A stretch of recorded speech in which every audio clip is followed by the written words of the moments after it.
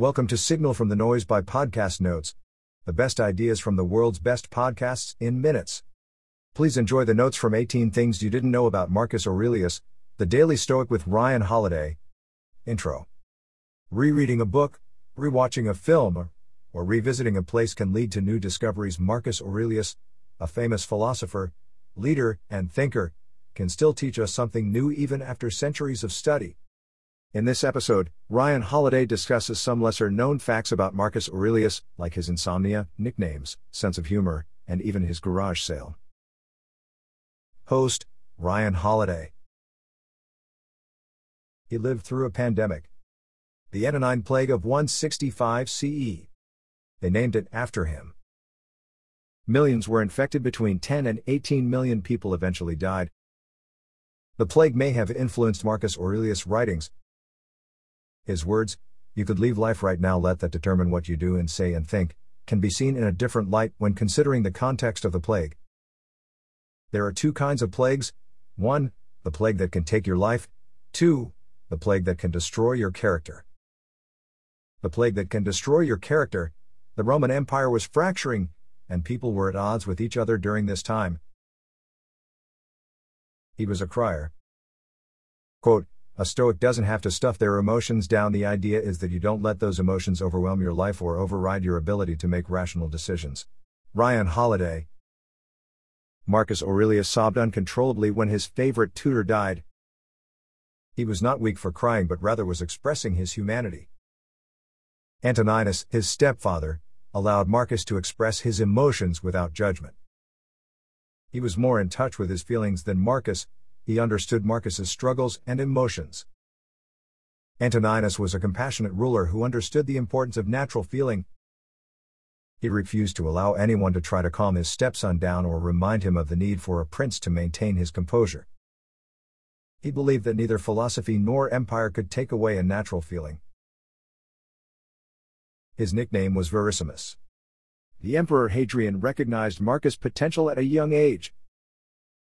Hadrian gave Marcus the nickname Verissimus, which means the truest one. Marcus' earnestness and honesty defined his time in power. He had insomnia. The fact that he had insomnia makes the fact that he woke up early all the more impressive. Marcus Aurelius was strict on himself about sticking to a schedule. He motivated himself to get out of bed by reminding himself of his purpose. He believed that he had to do what he was born to do. He had a sense of humor. Marcus wrote a letter to his tutor Fronto about a prank he played on a shepherd. Meditations contain a couple of jokes, including one about a man who was so rich he had no place to shit. His most trusted general attempted a coup. His general Avidius Cassius betrayed Marcus Aurelius in 175 CE. Despite the betrayal, Marcus handled the situation with grace and understanding. He even wept when he was deprived of the chance to grant amnesty to his former enemy. Quote, "The best revenge is to not be like your enemy." Marcus Aurelius. He spent 12 years at war. Marcus Aurelius spent 12 years of his life fighting wars on the empire's northern border. When Marcus returned to Rome after one long absence, the people showed their love for him by holding up 4 fingers on each hand, symbolizing the 8 years he had been away.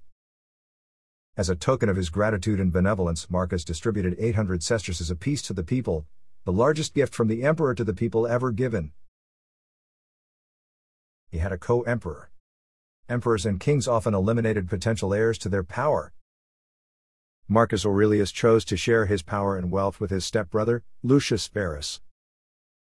Absolute power can corrupt, but Marcus Aurelius showed that it can also be used for good. He lost 8 children.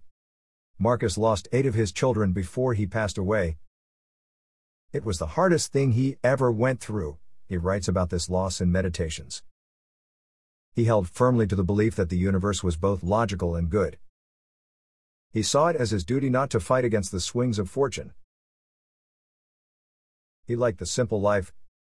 Marcus Aurelius slept on the floor as a boy and only reluctantly consented to sleep on a couch. He was not interested in money or luxuries and preferred to spend time on his farm.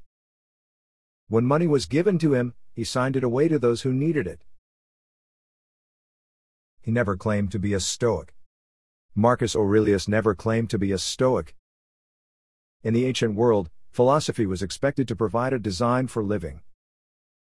Stoicism was likely the school of philosophy that Marcus Aurelius would have chosen. He actually loved his wife. Marcus and Faustina were married for 35 years. Marcus loved Faustina deeply, even in the face of rumors of her adultery. Marcus would rather live on a desert island with Faustina than in a palace without her. He had imposter syndrome. Marcus Aurelius experienced imposter syndrome before becoming emperor. He was able to overcome his doubts and fears through a dream. His shoulders were made of ivory. He was able to prove to himself that he had the strength to take on the role of an emperor. All of us have stronger shoulders than we think. He once held a garage sale. The Antonine Plague wiped out much of the Roman army. Marcus held a vast auction of contents of the imperial palace to raise funds for new troops. Marcus sold items such as gold, crystal, and Merini drinking vessels, silk and gold embroidered clothing, and jewels. He was a nerd and a jock. He had a lean athletic body and enjoyed activities such as boxing, swimming, fishing, and hunting. He was also known for his gracious speech and manners. He had his life changed by a book. Marcus Aurelius was deeply impacted by the book, Epictetus Lectures, given to him by his teacher, Quintus Junius Rusticus. Marcus Aurelius thanked his teacher in the first book of Meditations. He wrote in Greek. Marcus Aurelius wrote in Greek, a language more complex than his native Latin. Greek was the language of philosophy.